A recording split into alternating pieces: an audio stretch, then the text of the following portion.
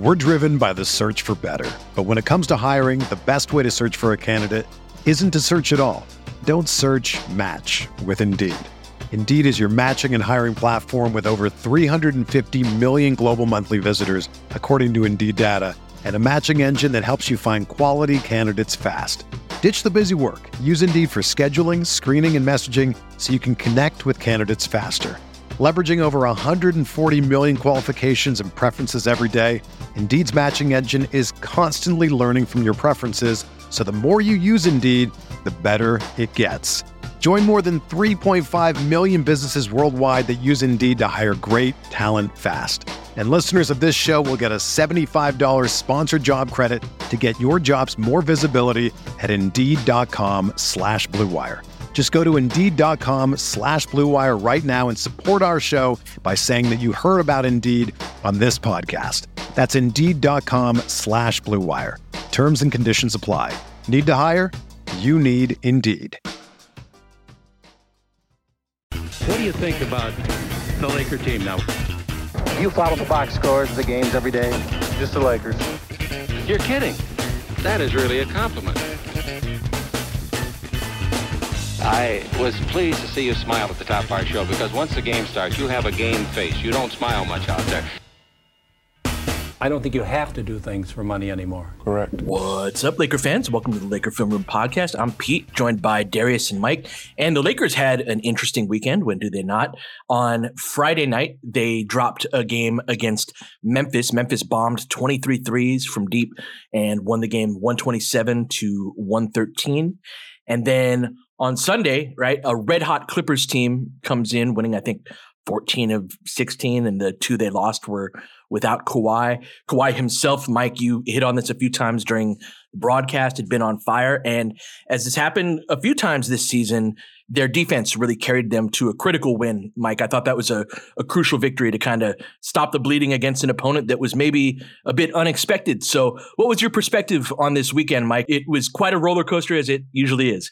Yeah, very unexpected. Really, the whole weekend was. It's usually we have a pretty good feel about what's going to happen in a given night in the NBA, and especially as far as the Lakers go. And, you know, I thought they would have rallied and found a way to beat Memphis and then probably lost convincingly to the Clippers, just based on how both teams were playing. And the Clippers have this basically ideal continuity right now for an NBA team. They've started the same exact group. They play the same groups. They close the same way for the most part. And they've just been super cohesive. And then the Lakers have been anything but that, with 6 starting lineups since they won the in-season tournament. And, you know, none of them being particularly terrific. And then all of a sudden, the thing that has made the most difference to me this season, when the Lakers play well and when they don't, is LeBron doing more of the little things, which isn't the right phrase for it, but just LeBron, like when I saw something on Twitter, and forgive me for not being able to check who did it, but when LeBron was defending Kawhi, because since you mentioned Kawhi, Pete, I think he was something like 0 for 6, and he was there and he's one of the few athletes in the NBA that can actually hang with Kawhi physically. And I think that might have just thrown Kawhi off rhythm some. Kawhi was shooting 60% from the field in December, and it had 13 straight games over 50%. And what did he end up finishing? Like 6 for 17 or something like that? Mm-hmm. 6 for 17. There we go. He was 6 for 17, and he was 0 for 5 on shots where LeBron was the primary defender, and he had 1 assist and 1 turnover in approximately close to 8 minutes of game time and about 35 possessions or so, just looking at the different box score that you can bring up on the NBA.com page. So that's a good resource for fans if they ever want to look that stuff up. Perfect. So all of the things, so that I think that kickstarts the Lakers in a way where even if they're not getting the best shots, they're not the most organized offensively, and they're good enough to win games when LeBron is doing those types of things. And I thought, so Anthony Davis wasn't going to get quite as much of a showcase because they were hard trapping him for almost the entire game. And a lot of the better coaches in the league have been doing this. And, you know, AD he made 10 of his 15 shots. Darius had sent a text at some point about AD's mid-range jumpers. And I looked at the shot chart and it's like, oh yeah, he's 5 for 5 on these shots that are the ones that are available based on the way that the Clippers are playing defense. And, and then he was still anchoring the defense. He's switching out onto Paul George, which is a very difficult task. He's switching out onto Kawhi a couple times. He's switching out onto Norman Powell and then still recovering. And then Pete, the thing that I thought was significant in terms of what about tonight is something that they could use moving forward, other than Russell coming back and is the playmaker, and other than LeBron and him stepping up in certain ways, was the whole Christian Wood, Jared Vanderbilt bigger thing that's you've been talking about for so long. And so I wanted to kick that back to you, because I thought that both of those players made impacts, significant ones, and that was without playing a ton of minutes. Christian Wood especially, I think, is vital in the Lakers' ability to switch. And one of the things that we had tried, and Zoo had 10 offensive rebounds in that game, 19 overall. And that's one of the vulnerabilities that you have when you switch, is that when Anthony Davis is being great on James Harden or Paul George, and he had numerous possessions like that, well, what's happening behind them? If they do chuck up that contested three and miss it, is it Taurean Prince trying to box out Ivica Zubac? If it is, you have a problem, and you need a second person there on that job. And Wood's ability to be a second, he's a really good defensive rebounder, and his ability to clean those up, I thought, was essential. There was also the play where we went up by 10 for the first time in that game in the fourth quarter, was a great example of, if you want to talk about like, how can this apply going forward? It's like, how do you defend correctly when you're switching, D? And so there's like 8:55 left in the fourth, and Wood is switched out onto James Harden on the perimeter.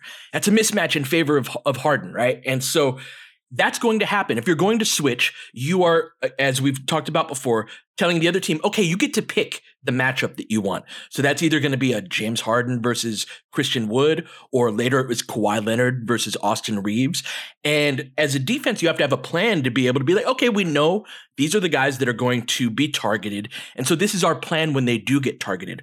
And so what happens a lot of times when a big gets switched out onto Harden is it's a big foot speed mismatch. And we've seen countless times where they're worried about that. And so they're going to sag off a little bit, and James is going to hit a little jab step and then step back move and then hit a three, right? And so what the jab step does is it plays into that fear of, oh, I'm going to get beat off of the dribble. And so it gets the big man's weight going backward. That served the purpose of creating space for the step back. Easy money. But what Wood did on that was he pressed up on the step back on his left shoulder and said, I'm going to contest this.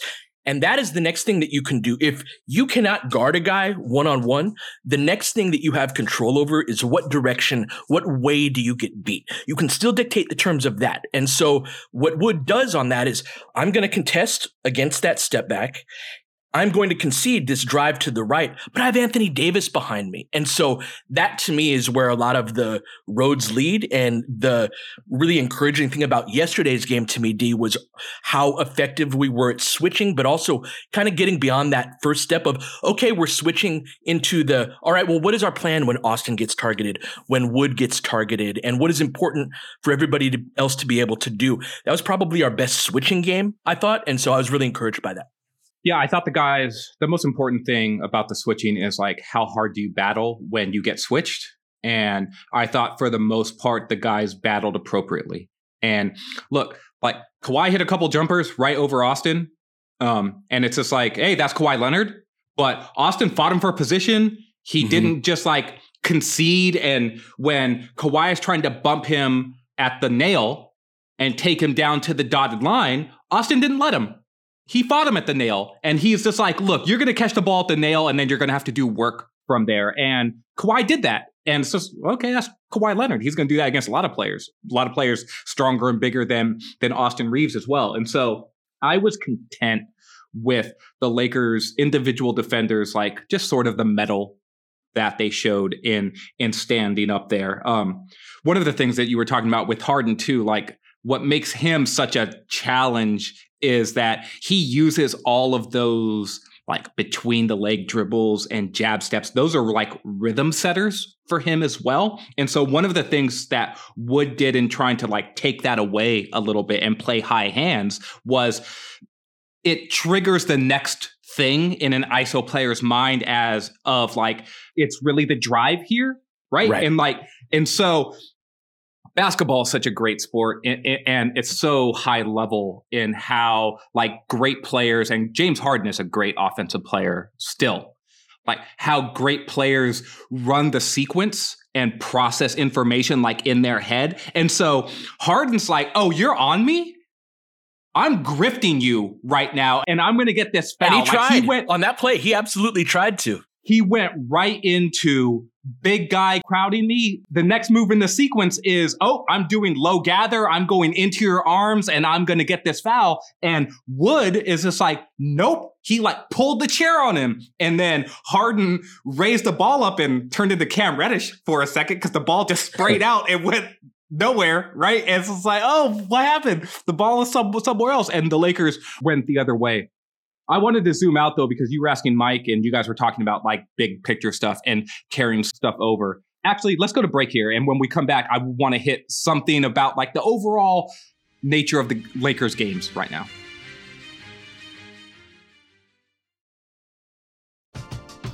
We're driven by the search for better. But when it comes to hiring, the best way to search for a candidate isn't to search at all.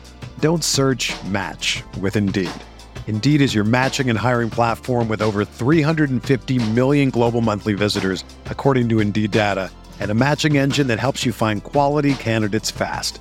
Ditch the busy work. Use Indeed for scheduling, screening, and messaging so you can connect with candidates faster. Leveraging over 140 million qualifications and preferences every day, Indeed's matching engine is constantly learning from your preferences, so the more you use Indeed, the better it gets. Join more than 3.5 million businesses worldwide that use Indeed to hire great talent fast. And listeners of this show will get a $75 sponsored job credit to get your jobs more visibility at Indeed.com/Blue Wire. Just go to Indeed.com/Blue Wire right now and support our show by saying that you heard about Indeed on this podcast. That's Indeed.com/Blue Wire. Terms and conditions apply. Need to hire? You need Indeed. Another day is here, and you're ready for it. What to wear? Check. Breakfast, lunch, and dinner? Check. Planning for what's next and how to save for it? That's where Bank of America can help. For your financial to-dos, Bank of America has experts ready to help get you closer to your goals. Get started at one of our local financial centers or 24/7 in our mobile banking app. Find a location near you at bankofamerica.com/talktous. What would you like the power to do?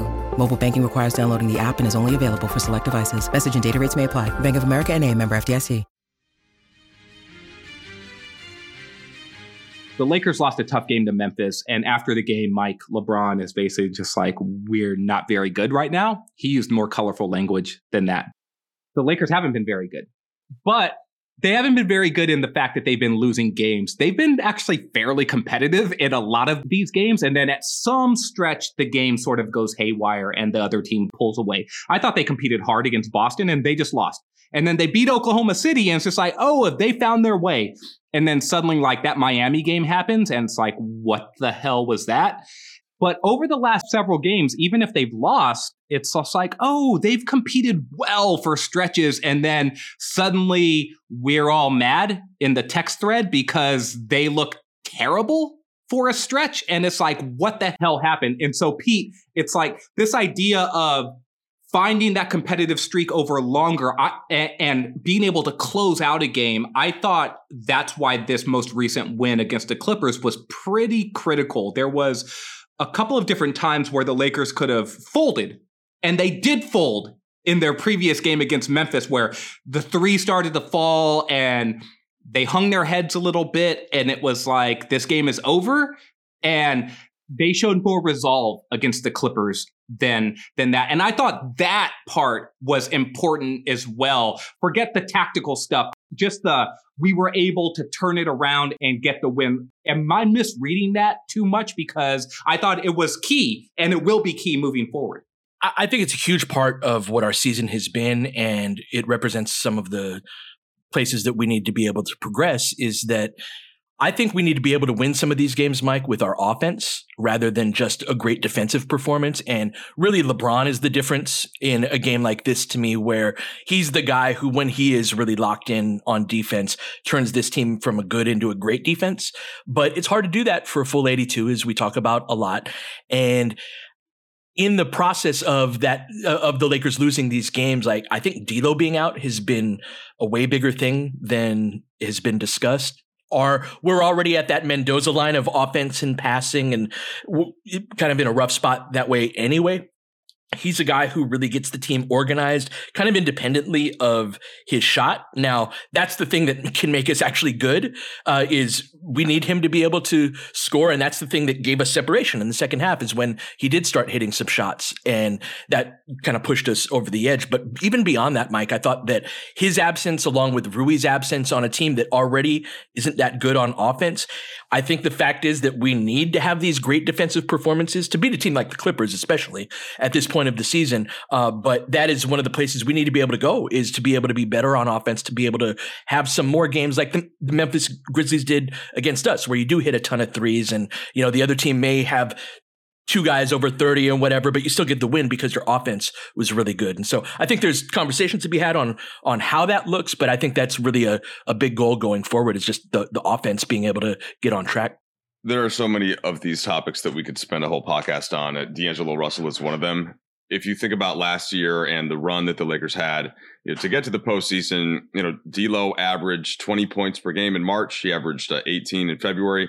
You get to the playoffs and he averaged 17 against Memphis. And in the games that they won, so like game 6, he hits 5 threes. That was kind of the thing that just carried them way over the top. He did not shoot as well in the 2 games that they lost. And then the other 3 games that they won, he hit 3 threes, 2 threes, and 3 threes respectively. Just looking through the game log. And then he had some big games against Golden State. And when it went away in Denver, it was like the Lakers just didn't have enough. And so it doesn't even necessarily have to be D'Angelo Russell specifically, but somebody stepping into that, not just third, but kind of third and fourth, because in the Denver series, Austin was pretty consistently scoring as that third piece.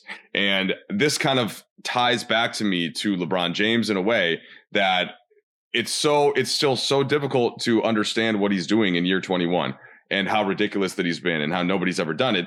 And yet just he and Anthony Davis, because LeBron is in year 21, can't completely carry the whole thing against good NBA opponents every night in the regular season. And so this is when we talk about guys like D'Angelo Russell missing 3 games and Rui Hachimura being out for a while and Gabe Vincent not playing at all and Austin Reeves not being as consistent. Like, all of those things become so important that it's hard to even get one part of the rotation wrong and still be sustainably good in the way, that the teams at the top of the conference are.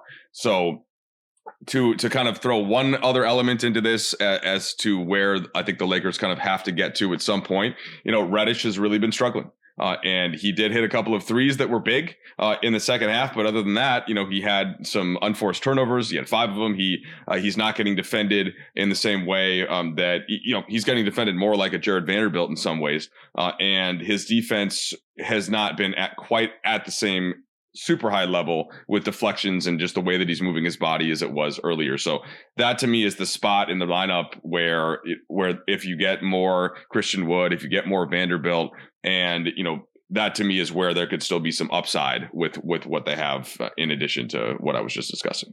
Mike, when you said it doesn't have to be D'Angelo Russell, I agree within the context of like the scoring. Like, other players can score, although not a lot of other players have scored well this season. Russell needs to be available. It was sort of night and day, the level of passes that he was making within the context of the game, even if they didn't lead to assists. So Russell had 6 assists last night, and I think Austin had 12 or 13 against the Grizzlies. He had a really high number. I really do plan to write about Austin Reeves soon, not for Lakers.com, but probably for Silver Screen and Roll. Austin's been a really good passer for assists, but he has not been as much of a passer as like a connective passer. And D'Lo's been a good passer for assists, but D'Lo also makes like the creative pass and the sort of like, I have just really good court vision and like tests the boundaries of what pass is there. That is super important for a Lakers team that doesn't score the ball as well. So he had a couple of passes to Anthony Davis where it's just like, Oh, that's a look where AD's catching the ball sort of in an awkward place, but in a position where after he catches the ball, because he's Anthony Davis, he can do something with it and get up a scoring chance. And Rondo used to do this for AD a lot in the title season, and he did it a lot for him in New Orleans as well, where it's sort of that creativity, Pete, as a like, oh, I'm just going to sort of find you in weird places. And because you're so gifted offensively, you're going to get a shot up or score or draw a foul. And LeBron is the only other player on the team that passes like this. And in general, outside of LeBron and D'Lo, there's not really another high level passer. Austin's a very good passer, so I hold him off to the side a little bit. But if you're talking about Austin, D'Lo, and LeBron, who else on this team is actually a good passer besides those three guys? And I mentioned this within the context of getting Anthony Davis the ball because AD can't pass himself the ball. So I think AD is a good passer as well. But it's like, it's one of the reasons why I thought Wood and Vando were sort of like, oh, look at you guys, because Wood makes good high-low passes and Vando makes good interior passes off of cuts. And I was just like, oh, you guys are doing some things. But from the perimeter, that's it. It's just D'Lo and LeBron out there, like making plays, and Austin some too. So like, I thought D'Lo stood out to me in that regard. Like, oh, they really missed this. And It was good to have him back in that regard. One of the main goals of any offense is to get penetration, and D'Lo makes passes that penetrate a defense, right? It's not always just kind of swinging around the perimeter, but it is. Wood missed a layup or a dunk right at the front of the rim, but on this early in the game, but it's the type where it's like, oh, this guy's head's turned. I'm going to whistle it right by his ear, Mike, and get an open look. And on a team that doesn't get downhill, those passes matter. Maybe it's because this is a Manchester United game day. I'm thinking about soccer, but what you guys are talking about is such a massively huge part of soccer where you have to have a player that can get the ball in a danger spot for the opponent, like that, not just the passing around the perimeter and like the center attacking mid type player. That's the whole, if you don't have that player, then you're not really going anywhere. And unless, sure, you can try to kick the ball over the top to the striker, which in this case would be Anthony Davis, who just can't go back and get the ball themselves back to midfield. And you have to have somebody who can put the defense in a vulnerable position. So I'm glad that Darius kind of laid it out like that. Can I throw in one quick question to you, Pete, and maybe we can do it after break. But it's about Christian Wood, and we'll hit it after we get back here. When you need mealtime inspiration, it's worth shopping Kroger, where you'll find over 30,000 mouth-watering choices that excite your inner foodie. And no matter what tasty choice you make, you'll enjoy our everyday low prices, plus extra ways to save, like digital coupons worth over $600 each week. You can also save up to $1 off per gallon at the pump with fuel points. More savings and more inspiring flavors make shopping Kroger worth it every time. Kroger, fresh for everyone. Fuel restrictions apply.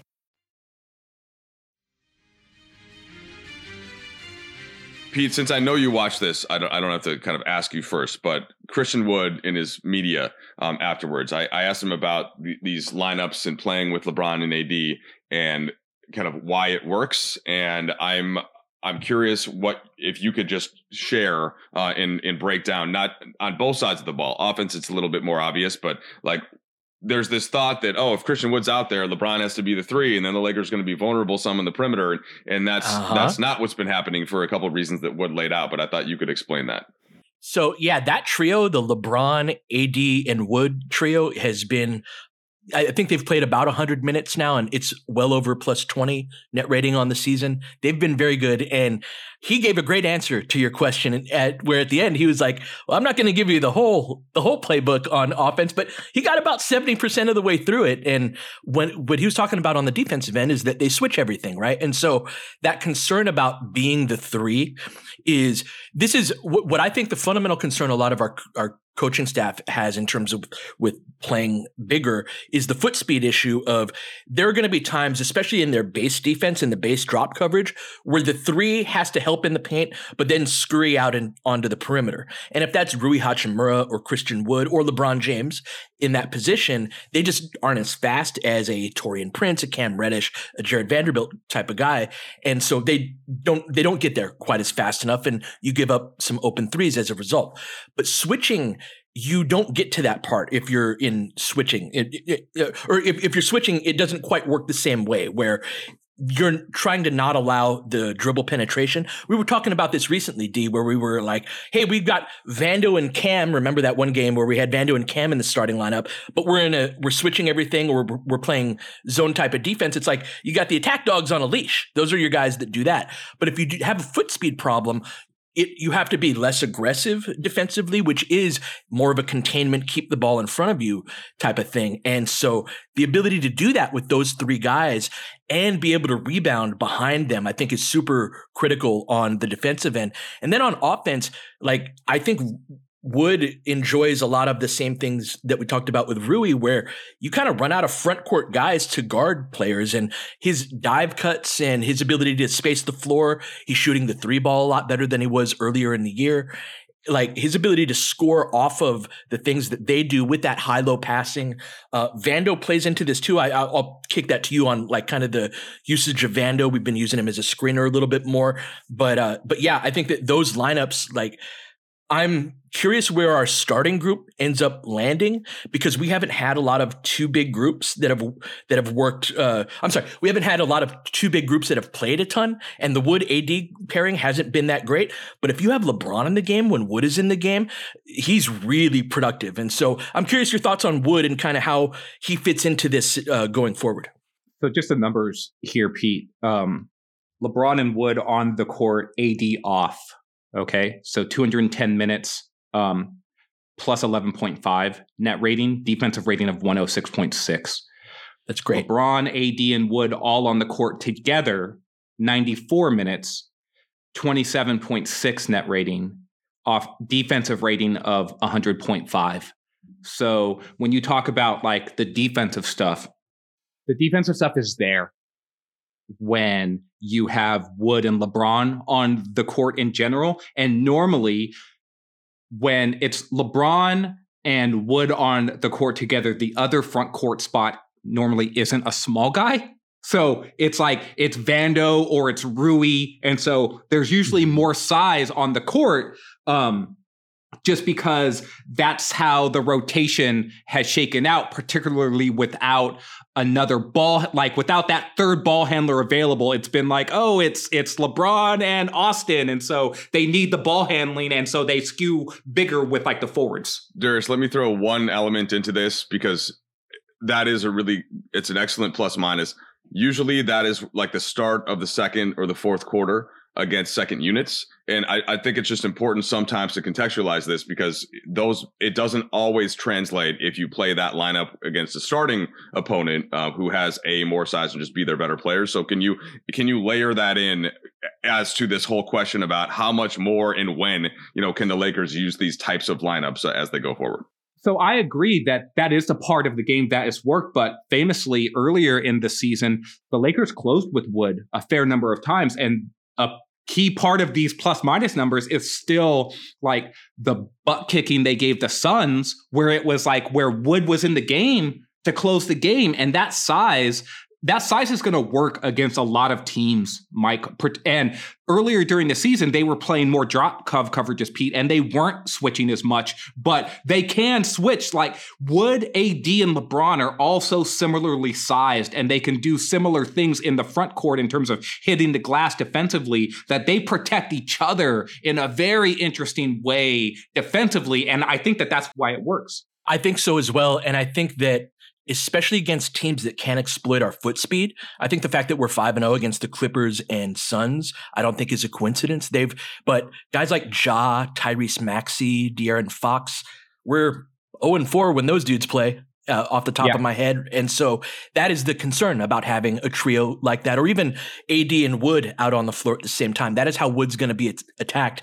But one of the things I was trying to express earlier about when he plays alongside AD and he can press up on Harden on that one type of play, you're going to get beat, but it's got to be, you have an answer behind him that can, and the ability to rotate on the back end, if with Anthony Davis in particular, that can help mitigate that. And so And then the ability to clean up the defensive glass, I think, is just so huge within this. And so, especially if a team doesn't have that foot speed, Mike, I think that's something that we can really go to with Wood. Okay, yeah, that makes sense. And the other part that's significant is that Christian Wood's 3-point stroke has returned, even though he has not been able to get many up just because of the limited shots and limited playing time. Like, he's starting to hit them. And I think that if his minutes continue to get at least somewhat consistent, it's been closer to 15, but let's say you get him, maybe a little bit up towards 20, and he starts getting 3 or 4 threes every night, that rhythm is only going to be stronger. And then the next element to that then is Vanderbilt. And, when is the best time for him to play? And I think it's going to take him longer to start feeling even any sort of rhythm with his shooting, but they don't really need him taking a lot of shots because he's such a quick kind of he's gonna get the ball and move it on quickly and sometimes even turn it over. But alas, I wanted to use that as a way to get into this Vanderbilt phase here, Pete. I'm actually very excited to talk about Vando because we've started to use him a little bit differently. He was more of a screen and roll type of guy in this last game. And that is a typical solve, D, for non-shooters rather than, let's just have Cam or Vando stand in the corner, is have them as a screen setter. And Vando can pass a little bit. And so in those short roll type of opportunities, he knows how to play this position. LeBron had a great quote toward the end of last year about how Vando knows how to kind of play this spot, that seeing him more involved in the screen and roll game, in the short rolls, in handoffs, things like that, it's a way to mitigate some of his offensive issues as a spacer and not just play into that for the defense to be like, okay, we're just going to put Porzingis or Jaren Jackson Jr. or whomever on Vando whenever he's out on the court. It kind of, I'm seeing us take steps in the right direction to get him more involved. Is that kind of Draymond light, Darius? Yeah, a little bit. What I will say about Vando is you could tell that he's grown up playing with the ball in his hands a fair amount. So he's a grab and go player. He has pretty good feel and pushes the envelope as a passer. He does overpass at times. And I thought against the Clippers, he had the right mix of shooting and passing. Like, he had that sort of like heave on like a little floater, like in the lane. And Stu commented during the game, or it might have been Billy Mack, that he's just sort of flung it up there. And that's sort of how it looks. Vando's not the most polished offensive finisher. And there are times where he gets inside and he's got some Rondo tendencies to him where it's just like, no, I'm passing here because I'm a pass, shoot player. Like, that's the processing in his head. Getting him in short roll and getting him reps there, I think, is important though, Pete, because the more reps he gets there, the more he will get comfortable sort of like spraying the ball out, but then also reading when the pass isn't appropriate and when it is more appropriate to shoot the ball down there. And right now, it's almost all pass. The thing I like about Vando as well is his cutting. He has a great feel for cutting in terms of, because he's a not respected shooter, his man watches the ball a ton. Yeah.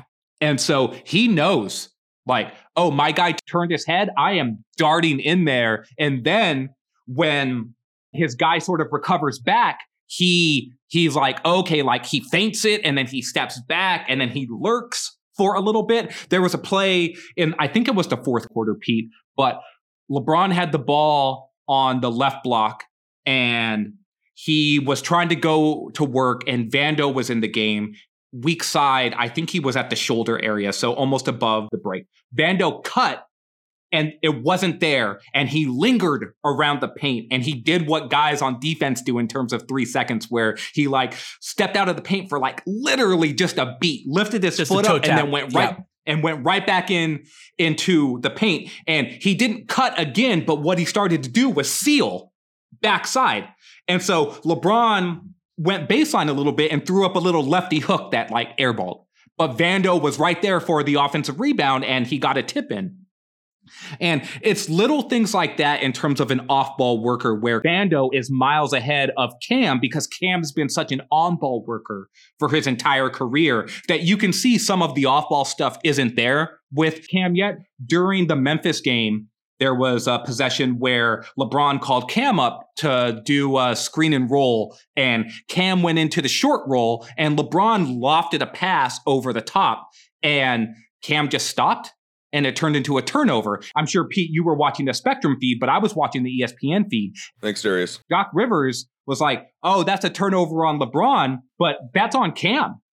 And it's like, because he's like, you can't fake a roll, basically. Like, if you start to roll, you got to commit to that. And LeBron's throwing the ball where he thinks his man is going to be and where the open spot on the court is, but Cam just stopped right there. And so Vando has much more comfort operating in those sorts of spaces. And I'll be interested to see if these sorts of minutes with Vando and Wood getting more of these reps on the second unit sort of propel them to getting second shifts in a half, because right now they've been one shift a half players. I think Wood got a second shift in the second half this game, but it's like sooner or later, these tides are going to turn, I think, or maybe I'm just projecting because I hope that that's the case. Being intentional on offense with Vando and Cam, I think, is really important to being able to get to where we want to go. And that's something that your framing of Vando as being an off-ball worker who knows how to do those things, and Cam not really having those reps, I think is really important. We've started offensively fairly poorly, in large part because teams are putting Jackson on Cam. They're putting Porzingis on Cam, and it just gunks up everything else in a lot of ways. And so that, like, Cam's minutes are the one thing, Mike, that I'm curious when Rui comes back, but it's a different job, right? He does a different thing than Rui does, but that to me is sticking out like a sore thumb in terms of even like earlier in the year, I thought he clearly had outplayed Max. Max has really come on strong over the last month or so, and certainly makes his mistakes, but he was a plus 10 last night. And Max is a much more organized player. And that's something that has been a word I've used a lot with respect to our offense, in that there's a level of predictability and just sort of conventionality to how he plays, that he's also a solid defender. He's not as good as Cam is, but he's, I don't know. I'm curious how the rotation works out going in that direction. But if he's going to be on the court, Cam, that is, you got to be really intentional with him. Pete, you said that he's not as good a defender as Cam.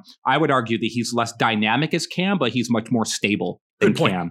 Good point. And so I just wanted to sort of frame that to you, Mike, as to like, there is an unpredictability to Cam, and sometimes that's super valuable, but sometimes it's definitely not. And that steadiness that a player like Max is providing, or even Vando to a certain extent, there's a steadiness that Vando provides defensively as well, where he is more fundamentally sound. He is more in position. Like, he draws more offensive fouls because guys push off of him because he's bigger and stronger. He draws illegal screens.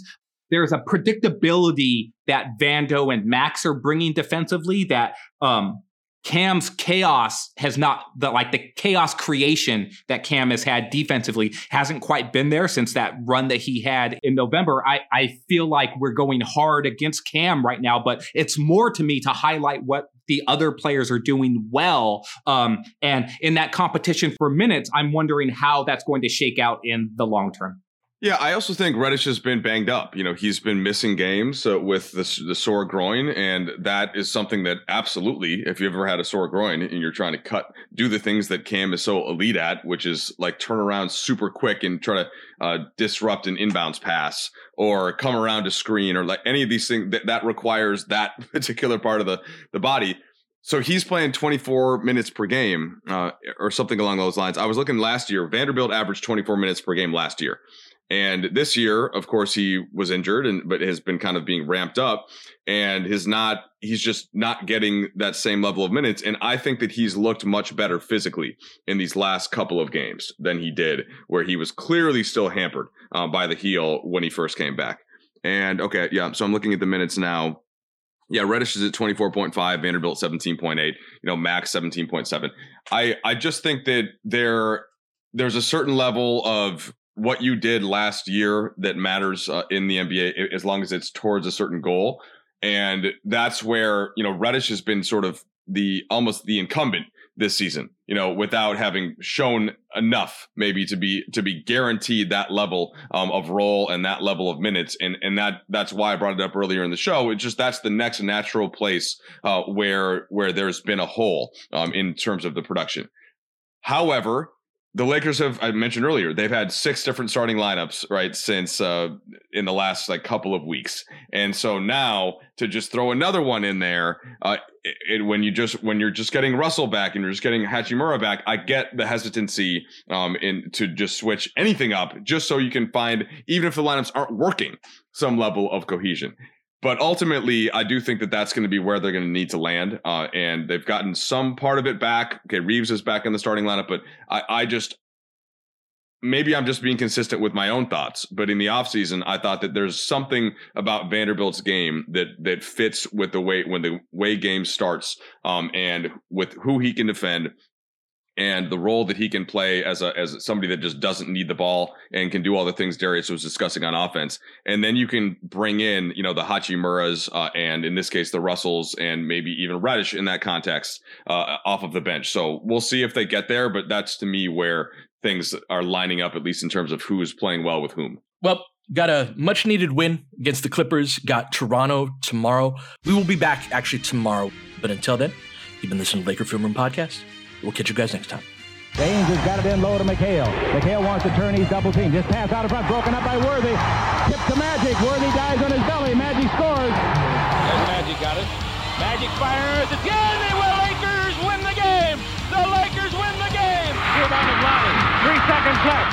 Van Exel to win it. It's on the way. Good. Kobe Bryant, 48 points, 16 rebounds. Shot with his 8th block shot that ties an NBA Finals record. A lot of Laker fans sticking around for this. You're seeing something that's very rare indeed.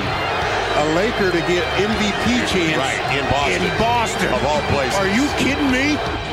Kobe, hard to believe. Are you kidding me? Unreal. Are you kidding me?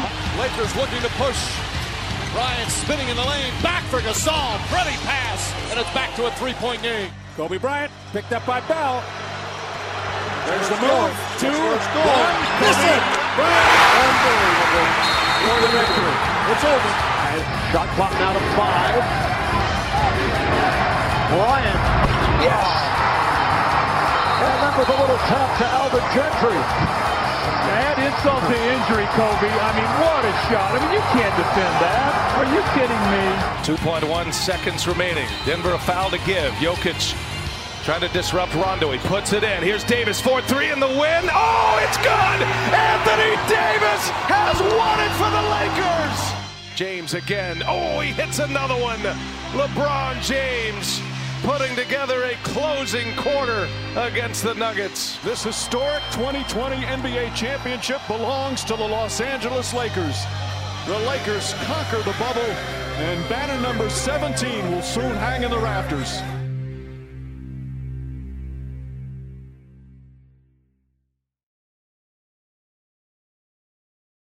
Everyone is talking about magnesium. It's all you hear about. But why? What do we know about magnesium? Well, magnesium is the #1 mineral that 75% of Americans are deficient in. If you are a woman over 35, magnesium will help you rediscover balance, energy, and vitality. Magnesium supports more than 300 enzymatic reactions in your body, including those involved in hormonal balance. From functional medicine doctors to mental well-being and female hormone experts, we all know that magnesium is the one mineral to improve all aspects of well-being and health. But which one? Magnesium Breakthrough from Bioptimizers, the trusted choice recommended by leading experts with 7 best-absorbed forms of magnesium to ensure your body receives the support it needs for overall well-being. Go to bioptimizers.com/balance today and use code BALANCE10 for 10% off. Support your journey to wellness at bioptimizers.com/balance. Magnesium Breakthrough from Bioptimizers, your foundation to optimal health and vitality.